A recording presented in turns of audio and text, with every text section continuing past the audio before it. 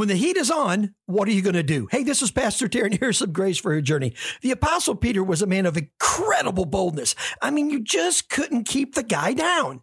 Well, he had been arrested a few times, and we come to Acts chapter 5, and they're threatening him. The religious establishment is saying, you cannot preach about Jesus. We don't want you to say anything about him. Now you've disobeyed us. The whole city's starting to believe. People are joining this new people of the way kind of a thing, which is what they called the church in the early days.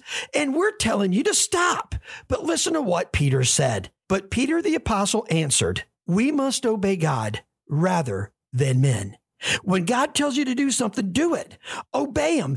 Don't be scared of men. And God will be with you in a profound way, and you'll have unbelievable grace for your journey.